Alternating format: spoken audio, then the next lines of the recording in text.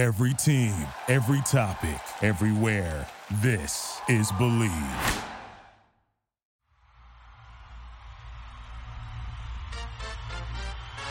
Welcome to the Dodger Dudes show with former Dodger pitcher Brett Tomko and his Sandlot buddy Josh the Duker Luke.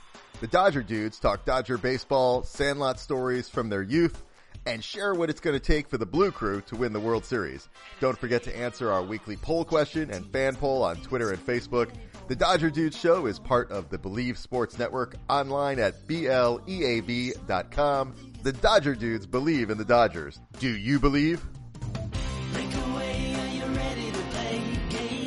Welcome back to the Dodger Dudes on the Believe Podcast Network. I'm your co-host Josh Luke here with my Sandlot buddy Brett Tomko, and he's got one of his big league Sandlot buddies here with us today. Brett, tell us who you got there in studio, bud. We got Heath Bell along with us today, so it's going to be a fun ride for this show. Yeah, we're going to talk a little closing today, but Brett, let's start the same way we normally do. We're going to be all over the board talking about closing today, guys. That's our topic, and Heath's going to take us on the mound quite a bit inside of his head. But Brett, tell me about the first time the manager called you in, whether it was in the bigs or in the minors. I know sometimes they say, hey, let's try this out in AAA or something, where the guy said, hey, we want you to try closing. What went on in your mind that day? Well, my very first major league save was a 3-inning save, so it was a little bit different. It wasn't like game was on the line, pressure situation. So that wasn't a big thing. But I got asked to close in New York in AAA for the Yankees.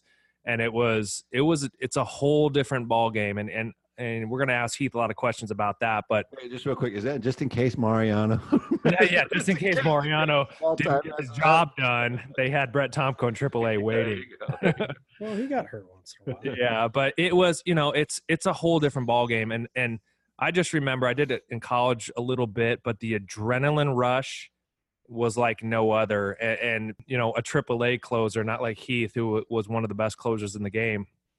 So I just got a little taste of it. Going in with the game on the line and knowing it's all down to you is a whole different beast. Than it's one of those things that I enjoyed it for the 6 weeks that I did it, but I was glad when I got called up and went to the bullpen, and Mariano was the guy at the back of the bullpen. But, Heath is a whole different story. He was one of the best in the game. He's a 3-time All-Star, 2 times Roll Aid Relief Man Award, 2009. I didn't even know they had this award. The DHL Delivery Man of the Year Award, the Sporting News Reliever of the Year Award, and led the National League in saves in 2009. So, is there anything I left off on that thing? No, probably not. But those are some pretty high accolades in terms of being a closer. And he played for 5 different teams throughout his career. So, he's done it all, and we're very excited to have you on the show. Heath and I have been friends for, we played together. We live right down the street from each other. Our kids are the same age. So, the last few years we've really got to know each other well. So it's definitely a pleasure to have him on the show. Thanks. Yeah. It's pretty cool being here. So I think the big thing is, first and foremost, you had a very tough situation. You were the setup guy for Trevor Hoffman when you were with San Diego, and replaced him. So, I think my first question getting this let off is, what were the pressures that came along with that? Because you're, Tony Gwynn and Trevor Hoffman, the face of the Padres, and you're replacing one of the all-time great San Diego Padres. So I'm sure in your mind that was a tough shoes to fill. Well, setting up for him was like fun and exciting, because when I was with the Mets before the Padres, in the minor leagues, I had over 100 saves, and they always used me as a setup guy and a closer in the minor leagues. And when I got to the big leagues, they're like, no, we need you to go 3 or 4 innings, be a long guy. Can you do it? And I'm like, sure, I'll do anything. And I had, Johnny Franco and Armando Benitez closing, and then we had Billy Wagner close, and Billy believed a lot in me, and he said, Heath, I think you probably set up and close one day. And just having that, those guys, and Johnny Franco was one of the other guys that goes, I think you got stuff that you could close. But the ironic part was, all those guys literally thought I was a starter at one time.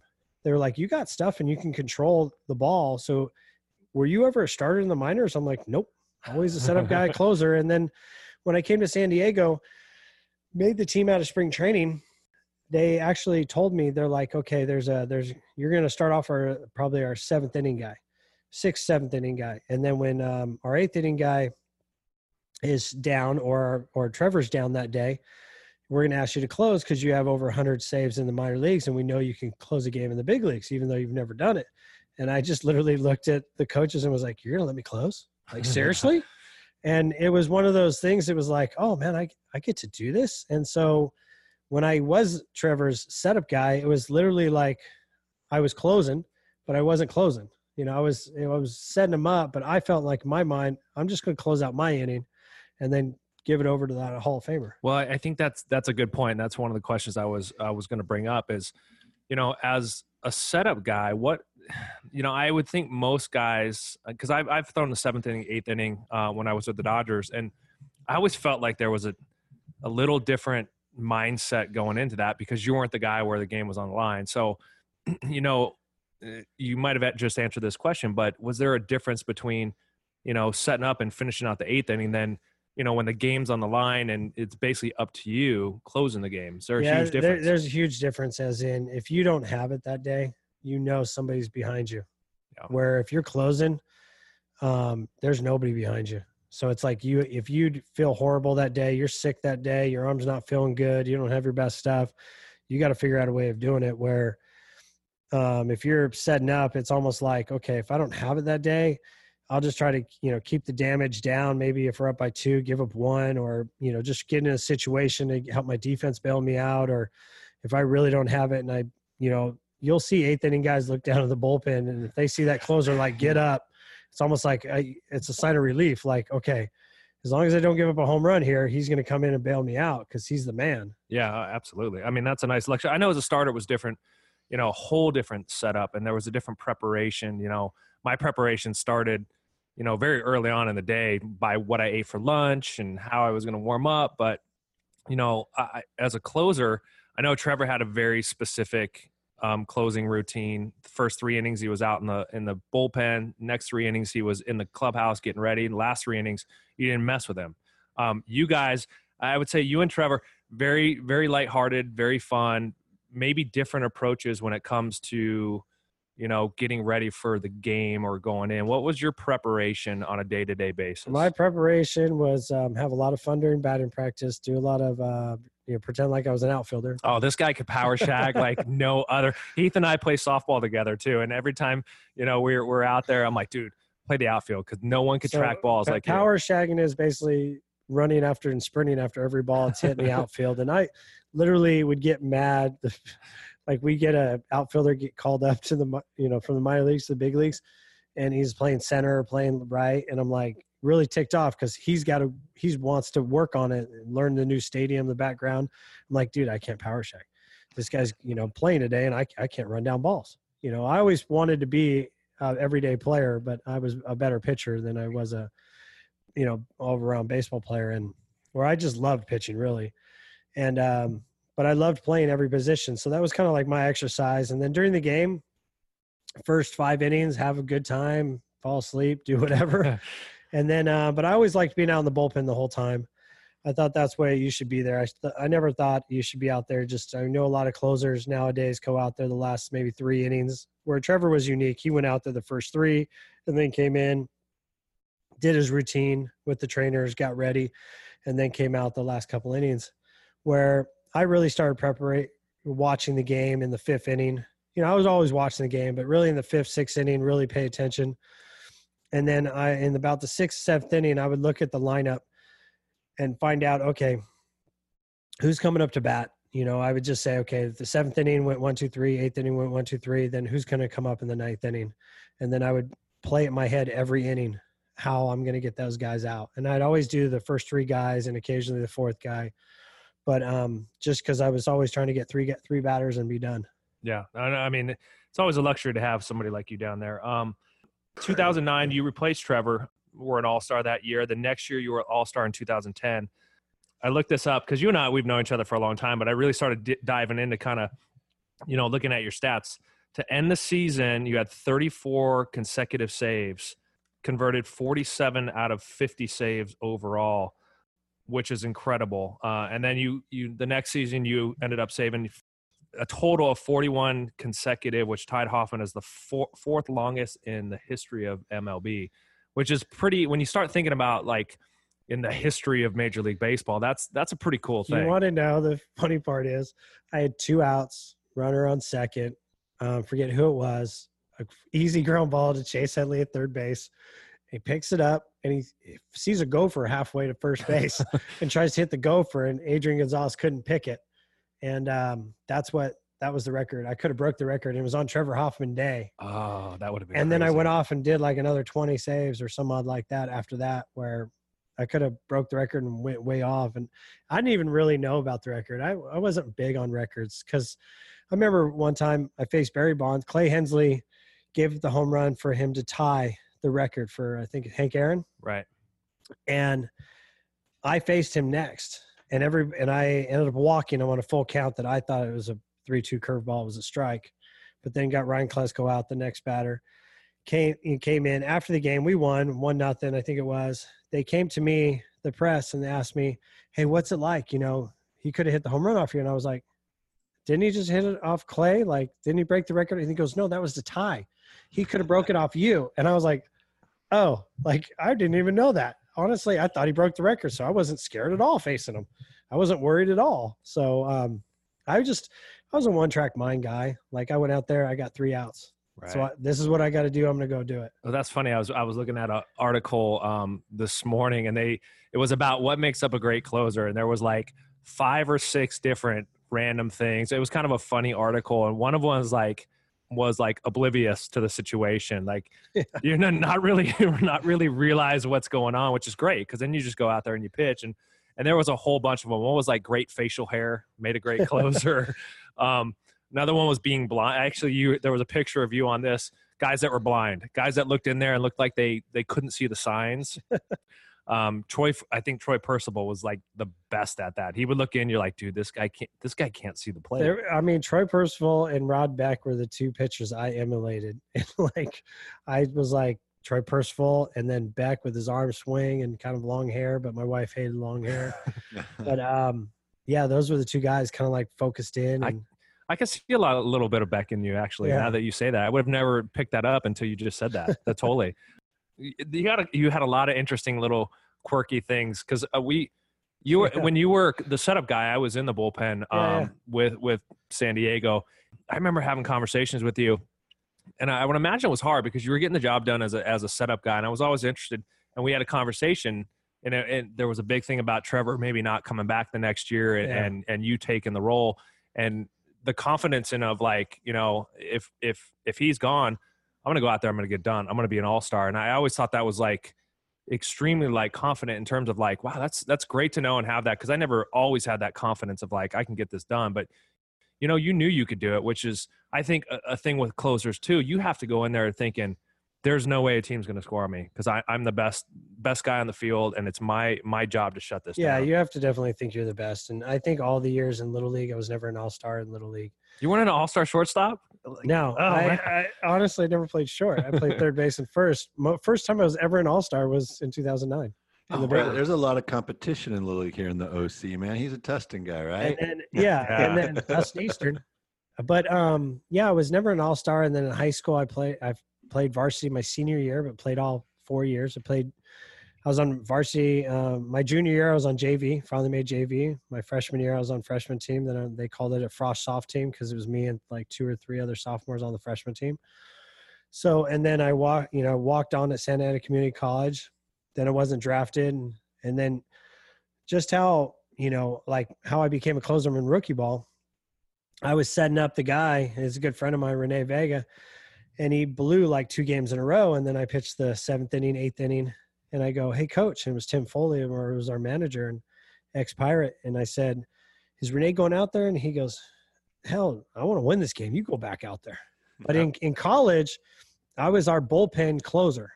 I mean, literally, my freshman year, I had like 9 or 12 saves, like 7 wins or something like that. Some crazy. I had more innings than any starter. Oh, wow. In college.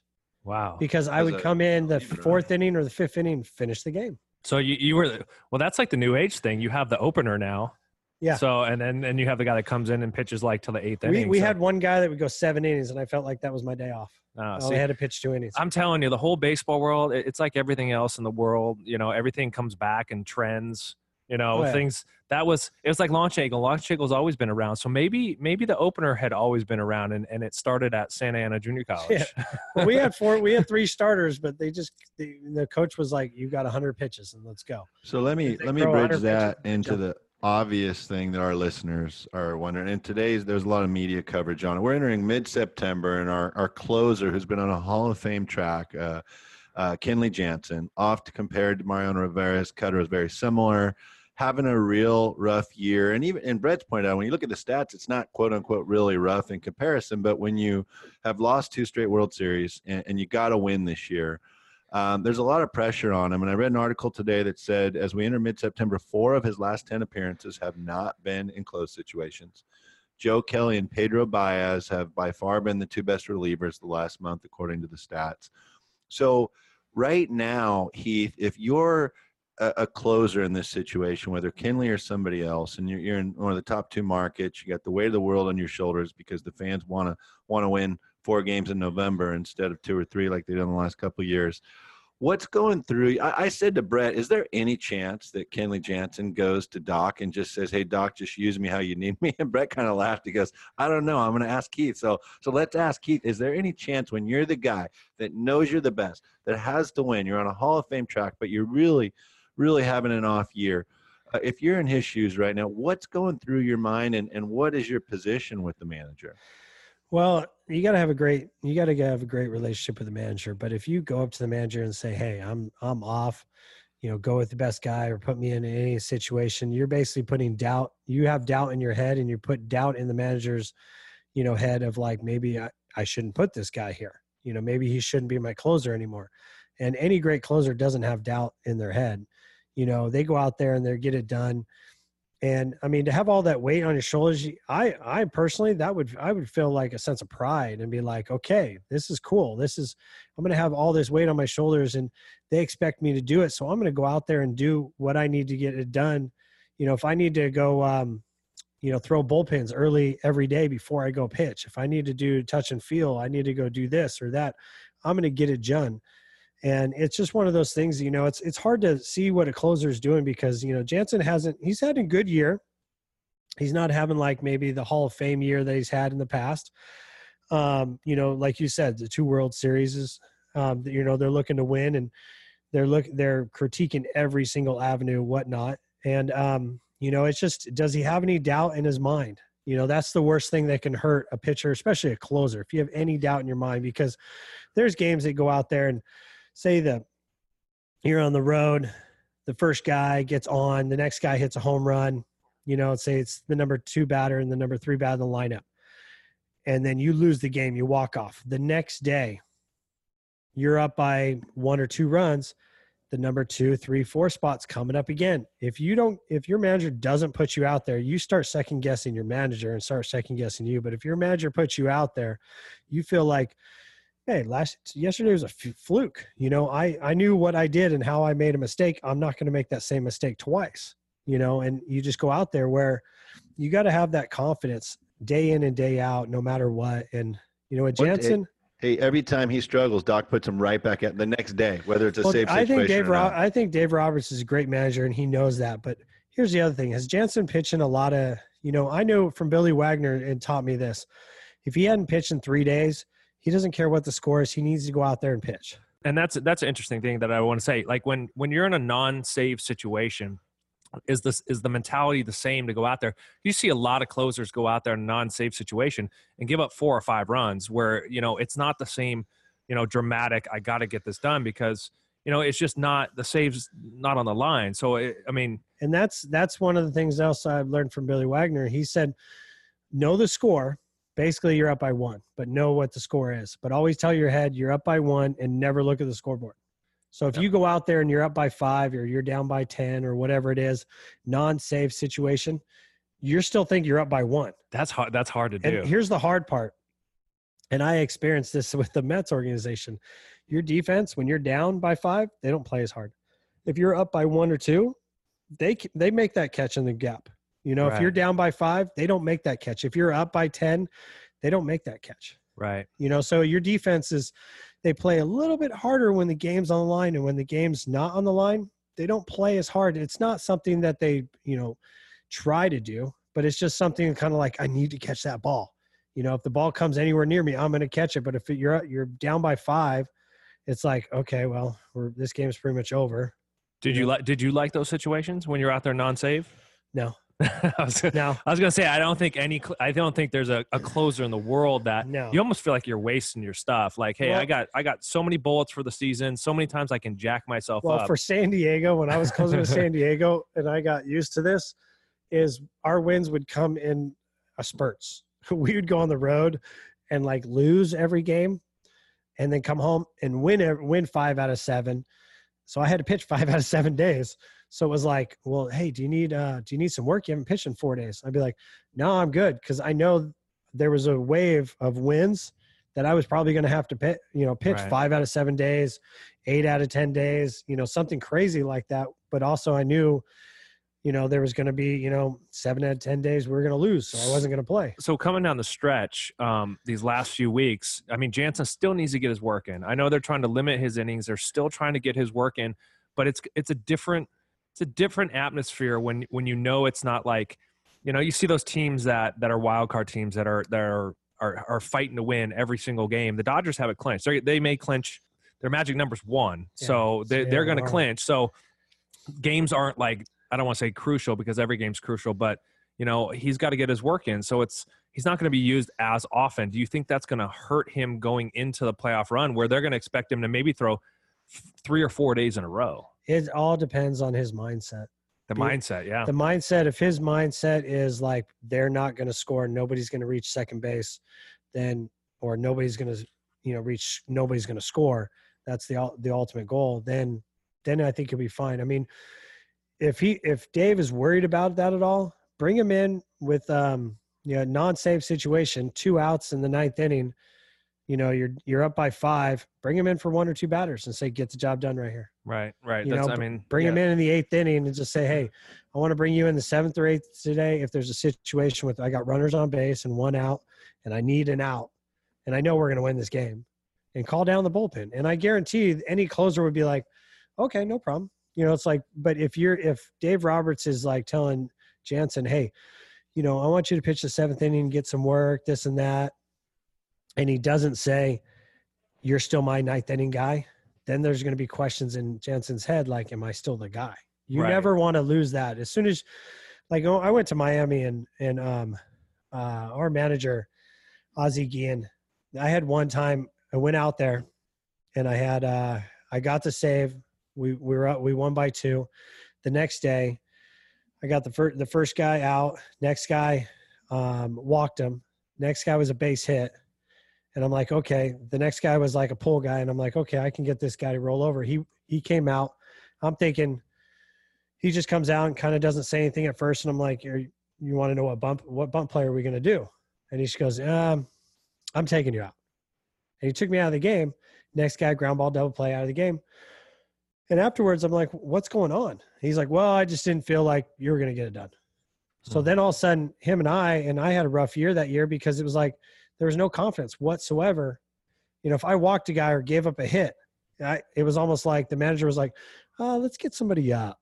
There's no confidence whatsoever. I mean, not saying I did this, but I could have bases loaded, no outs with San Diego with Bud Black. We're up by 1 and all right.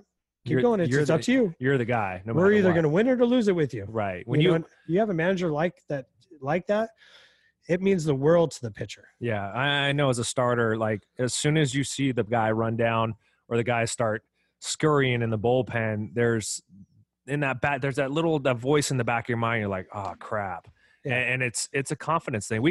Josh and I talk a lot about mindset on this whole podcast, and especially with pitching and hitting, it's a lot of it is mindset. A lot of it is how you go approach yourself, how you approach the game and the situation. And if you don't have that right mindset, and I would imagine as a closer more than anybody, that mindset has to be right where you need it to be. Oh yeah. It definitely has to be right there. I mean, it's one of those things where I had a pitching coach, I don't know where along the line said, if you're up there pitching and you're like, I hope he doesn't get a hit, he's going to get a hit.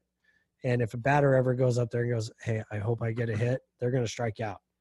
It's just one of those things. It doesn't go like, you got to be believing, if you're facing Kershaw, if you're facing Jansen, or, if Barry Bonds is up to bat, like, you know what? I'm going to get this guy out. He's not going to get a home run off me. He's not going to get a hit. It's not going to happen. All right, so let's lighten the mood for a second. We try to do this every show, about halfway through, and play little games type thing. So yeah, there'll be some interesting questions. You can elaborate on anything you want. We're going to call this Ring My Bell. So with Heath Bell, here we go. Taco Bell, what's your go-to order? Taco Bell, I'd probably say 2 tacos, hard tacos. Just two. I've eaten with you. Yeah. That's just 2 tacos? I thought you said you learned from Rod Bell, man. He didn't teach you any eating habits. Rod Beck. Rod Beck, yeah. I don't know. I always grab 2 tacos. Oh gosh, I would have. I do like two tacos, but I would have went like Mexican pizza. I saw you as a Mexican pizza guy for some reason. I like the nachos. Oh, the nachos. But for some reason, I always 2 tacos. Probably because I'm driving most of the time now. That's right. We're shuttle services for our kids around here. I see Heath and I pass each other. I don't know, maybe once a day, because we both have very distinct trucks. And as we're driving the back roads, it's always like, oh, there comes Heath. Here he comes. There we go. Yeah. So next one, I'm actually a Del Taco guy. If I have to. Oh, I love Del Taco. Yeah. See, I'm a Del Taco, but it 2 o'clock didn't have Bell in the name. So, all right. Worst fashion trend: baggy jeans or bell bottom pants? Oh gosh, I'd probably say bell bottoms because I can't wear them. I got too big of thighs. You're in the skinny jeans now, or no? I just got to wear regular jeans. Right. Everybody knows that Alexander Graham Bell invented the telephone. So, are you iPhone or Android? iPhone. Okay. What is your most used app you think in your phone? What do you use the most during the day? Honestly, the most used app is probably the text message or the phone to call people. That's okay. That's most used. Wow, app. Text message. Plain, I would say most used app probably the iMovie, like movies. Yeah, nobody calls each other anymore. It's all text. Yeah, texting or calling. All right. Favorite Saved by the Bell character: Zach Morris, AC Slater, Screech, Jesse, Kelly Kapowski, or Mr. Belding? Oh, well, Kelly was hot, but I always liked Screech for some reason. Screech. I might be a Zach Morris guy. I don't know. Hey, Brett, I'm more of a Screech guy. He lived in P-Town for a while. He lived in Placentia here for a while. Screech did? Yeah, I don't know. No, Placentia boy. I didn't know that. I actually ran into Screech in Daytona Beach, Florida at a Hooters. Total random. It's a minor league thing. Go to Hooters. Screech is in the corner. You were doing an appearance, of course, right? I was going for the wings. I was totally going for the wings. Wings are actually really good, though. Oh, the wings are the best. It's the only place I eat them. Every man that ever has ever gone to Hooters. The view's not bad. All right, rank these songs in order. It's your last one. Metallica, For Whom the Bell Tolls. Bing Crosby, Jingle Bells.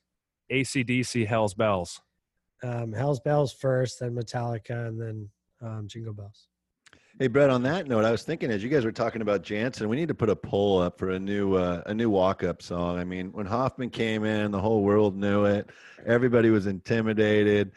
Jansen doesn't have that vibe. He's got, I don't even know what his. He's got California by Tupac. Yeah, it's time to switch it up a little bit. That worked for a while, but we need 4 victories in November, man. We got to try something new. Let's think of something to throw up there. Well, give me a song you think Kenley should consider if we're going to put a poll up there. Is there one on the top of your mind that you go, man, this song just pumps me up? That just pumps him up. Something to get the crowd rolling. What was that one song they used to play all the time? But it was made for San Francisco. They always had that guy in the stands. Come on, Brian. I know what you're talking about. I can't figure this out. Is like Believin'. Don't Stop Believing. Don't Stop Believing. Don't Stop Believing. That's actually Don't Stop Believing. That one. Yeah, Journey. Don't Stop Believing. That's actually a good one. Journey actually made it for San Francisco. They were talking about San Francisco, but everybody knows it for LA. Well, Steve Perry's, I think, a San Francisco guy. I think. Yeah, I think because so. he used to come around the clubhouse. But all the time Dodgers, when we were there and playing, they always did it, and dude, it pumped me up. I like that. People may be doubting Jansen a little bit, and it's a little reminder, like, hey, don't stop believing in me. I like that. Actually, this is one thing I found out, and don't know if you know this, you probably know this, but so Trevor was Hell's Bells. And then when you came, people started referring to your saves. And I don't know if this is just something I read as Bell's Hell. Yeah. You heard that? You've heard that before? I was like, I've never heard that before. Yeah. So they just flipped it around. They used the Hell's Bells, but now they called it Bell's Hell. So what was your walk-up? Did you have one song you used? Yeah, it was called Blow Me Away from Breaking Benjamin. All it was right. the soundtrack from Halo 2. It was actually the trainer in AAA, Norfolk, Virginia. His name was Eric. I forget his last name. But he goes, dude, I got the best song for you closing when you get to the big leagues. And I said, okay. And he got me the song. And back then it was like LimeWire or something. We illegally downloaded it. And you couldn't find it on Breaking Benjamin album until like a couple years later.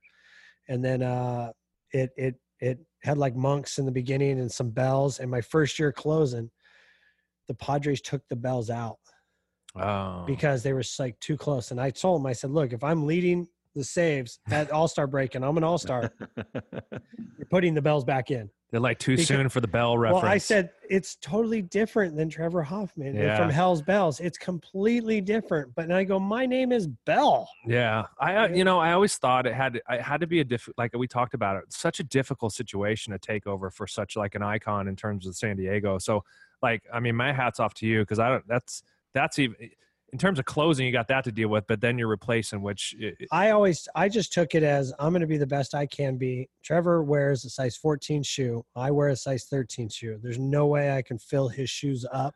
So therefore I can just wear my shoes. I mean, you did a pretty good stretch. And here's the thing is in the minor leagues, they asked me what song did I want. And there was a disco, Ring My Bell. Yeah. So I actually played that as my come in song. And everybody's like, my teammates were like, this is a horrible song, man.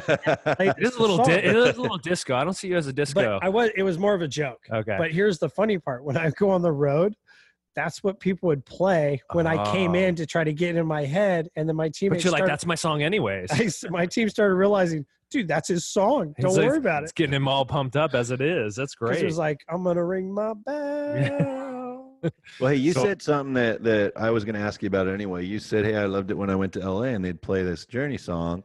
I was going to ask you, tell me a memory from Dodger Stadium. One of the things we love to do on this show is for guys like me who never got to play in the bigs is to put guys on the field in Dodger Stadium.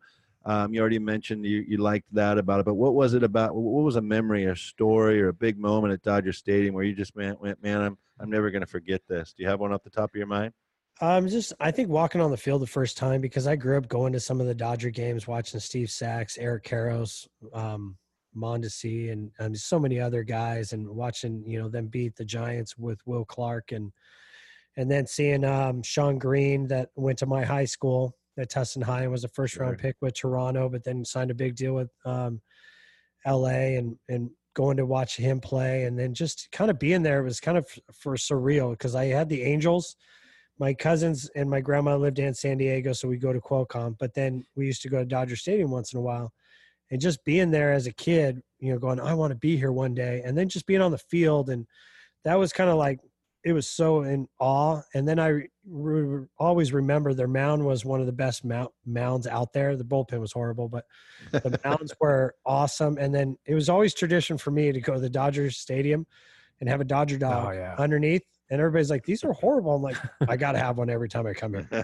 But then, the last couple of years they used to play I know they did this my last 2 years or 3 years there.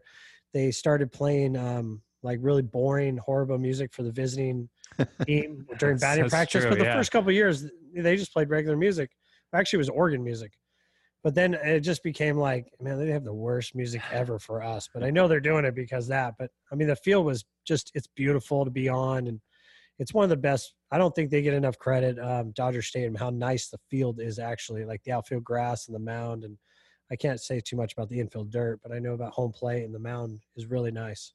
Yeah, the mound – that was one of the mound that I agree with you. It's like, as pitchers, like we have our little island. I always call it the island. We were stuck on the island by ourselves, but like you got to know the mounds. Like Philly back in the day was super tall and steep. I probably could say a mound and Heath could describe what it was and what kind of dirt and the color of the dirt and how easy the you know, when you towed it up, how the dirt came out. But Dodger Stadium, man, it was pristine. It was So let's great. talk about the island real quick, man. So remember the time A-Rod got grounded out, ran back to the third base dugout between the pitcher and the mound. And I don't remember the pitcher, but he let him hear it. Like, did you guys ever have that happen? And how would it have made Dallas Braden? That was Yeah, I Braden? remember that. Yeah. So how would you guys have reacted? Did that ever happen to either of you? No, I don't think it happened to me. Yeah. I think let's put it this way. I think there in my experience, there was two guys in baseball. If you ever wanted an autograph ball, all you had to do was give it to the clubhouse manager or the clubhouse kid. They would take it over by the end of the series. You know, hey, can you get Derek Jeter to sign this? Can you get Heath Bell to sign this? Brett Tomko, whatever. They would send the ball over there or the jersey. By the end of the series, it would come back. In my experience in my 11 years playing, there was only two guys that you had to ask them personally to get an autograph, and then you can send the clubby over there to give it to them. One was Barry Bonds. The other one was Alex Rodriguez. So I think Alex Rodriguez was kind of, I guess I'm going to say jerk, just because it was like everybody else it was like this unwritten rule. We're all in this fraternity together. Yeah. We're all brothers. Even Derek Jeter, we all knew like Derek Jeter probably got 1 million or like 50 autographs every series. Sure. And we all knew if you didn't get a ball or a jersey the first day in a 3-game series or a 4-game series, you weren't going to get there the second day. Like, hey, get this. No, we only do it for the first day. No, I get it. I respect it because he signs for everybody. And there's other people like me. You could probably come the last day of a series and I still sign because I didn't get that many. But it's one of those things that when he crossed the mound, I think he's probably the only one that really crossed the mound. And two, I believe he was just too close to Dallas. Okay, I'm going to put you guys on the spot on this very thing. Brett, I have a great story, and you'll love this being a basketball guy, okay? So I used to, when I was in college, do these baseball card shows where the promoter would pay me and my brothers to go sit next to these famous athletes who signed autographs because they got paid by the hour, right? And it was Jose Canseco, Ernie Banks. Well, I worked with Jack Haley once. Remember him? He's an OC guy, right? Surfer. He was the center for UCLA and the Bulls on the Jordan teams. Oh, and yeah. Jack Haley once. And I said, Jack, like, man, you played with MJ, the greatest of all time. How'd that go? And he says, well, man, and you know, Jack Haley, the late Jack Haley, shout out, passed away a couple of years ago. I'm a big fan, but he said, hey, I can sign MJ's autograph better than mine. And I'm like, what do you mean? And he goes, well, as a rookie on the Bulls, I was responsible for signing all the stuff in the middle of the locker room for Jordan. So I'm going to ask you guys to out somebody here, and you can take the high road. Man. You guys ever play with anybody that had a rookie rule like that? Come on, guys. Let's just put it on the table. You already outed A-Rod. Come on now. No, I didn't. I do have a story. Not for signing. So this is all hearsay. I'm not going to say it's completely true or not, but there was rumors back in the day. Pete Rose. There was someone around the clubhouse that could mimic his autograph, and they would just sit and sign balls simultaneously and throw them in a trash can. And then they were dispersed. So I think there's a documentary on this somewhere. I do actually have a forged Pete Rose ball in my collection. Did he confirm that for you? just because I went to the guy and said, dude, you got to sign me a Pete Rose autograph. That's pretty cool. Yeah. So hopefully it's a long time ago and Pete's out of baseball, so I don't think it matters. Only on the Dodger, dude. And Brett has a real one and a fake one, so he can compare them and show people the real versus the fake one. That guy must have made a lot of money off those. I just personally think it's really weird because, like, if you ever look at Greg Maddox's signature, Ichiro, or, you can't even read them. Derek Jeter, it's like a bunch of circles. Yeah, can't even read them. How is that a signature? The funny thing, we'll talk about autograph, and the two that you talked about that wouldn't sign, there was a third one, Randy Johnson. He was the same way. If you didn't specifically go up and talk to him and say, hey, Randy, could you please sign a ball? He wouldn't do it. Randy signed a ball for me, but jerseys he would not. Really? His autograph is perfectly legible. Like, it's like every single letter. It's a really good autograph. I have like a kind of a idiot savant. I'll use that term idiot quite loosely, but I have a thing that I can look at autographs and like tell who they are. Okay. It's one of these. Cool. It's one of these talents that no one knows about. I got a couple on my wall I need your help with. And yeah, next time I'm there, dude, I'll pick them off. It's one of the things I have on my wall, right? I have about 100 of them, most of them Hall of Famers, and Matt would just think, as he was in different clubhouses, get them for me. So That's cool that you guys can talk a little autographs too. It's always weird to me when the umpire leaves. Of course, you got to sign those, right? Right. Grandson or whatever. Hey, Heath, I signed them all. I signed everything. I tried to sign for kids as much as I could. I signed so much that, the autographs that you're talking about, you sit, and people would pay you by the hour to sign. Yeah. I actually asked an autograph guy or some, because he was getting like Chase Headley, and I'm like, I'm kind of the star in San Diego, and he's going after other guys. I'm like, why don't you ever ask me to do it? And he goes, it's easy to get your signatures. Show up to the game and go ask them. These other guys, they never sign. It's not the rare signature. So I was like, well, I'm not going to make a fortune, selling my signature. We talked about your brother Matt's baseball cards and my baseball cards, how much they're worth on eBay. So Heath Bell autograph, I don't know. It's got to be. So you're way better than us. We're we were like 27 cents, maybe. I think these are autograph cards. Okay, I'm 27 cents for a regular card. Hey, this has been awesome discussion with two great pitchers with a lot of National League West experience. My co-host Brett Tomko and our guest Heath Bell. Thanks so much for joining us as listeners in part one of this 2-part episode. We'll be back with more from Heath, and man, the conversation just gets better. Thanks so much, guys. We'll talk to you in a few. Thanks for tuning in to the Dodger Dudes show with the former Dodger pitcher Brett Tomko and Josh the Duker Luke. Whether you're at the stadium, on your couch, or at work, don't forget to interact with the hosts on social media at The Dodger Dudes on Twitter and Facebook. That's The Dodger Dudes on both Twitter and Facebook. Check out other SoCal sports podcasts at Bleav.com. That's BLEAV.com. Now go vote on our Twitter and Facebook fan poll and tune in again soon. Game on. Feel the sweat though, ready to go. Game on. Thank you for listening to Bleav. You can show support to your host by subscribing to the show and giving us a 5-star rating on your preferred platform. Check us out at Bleav.com and search for BLEAV on YouTube.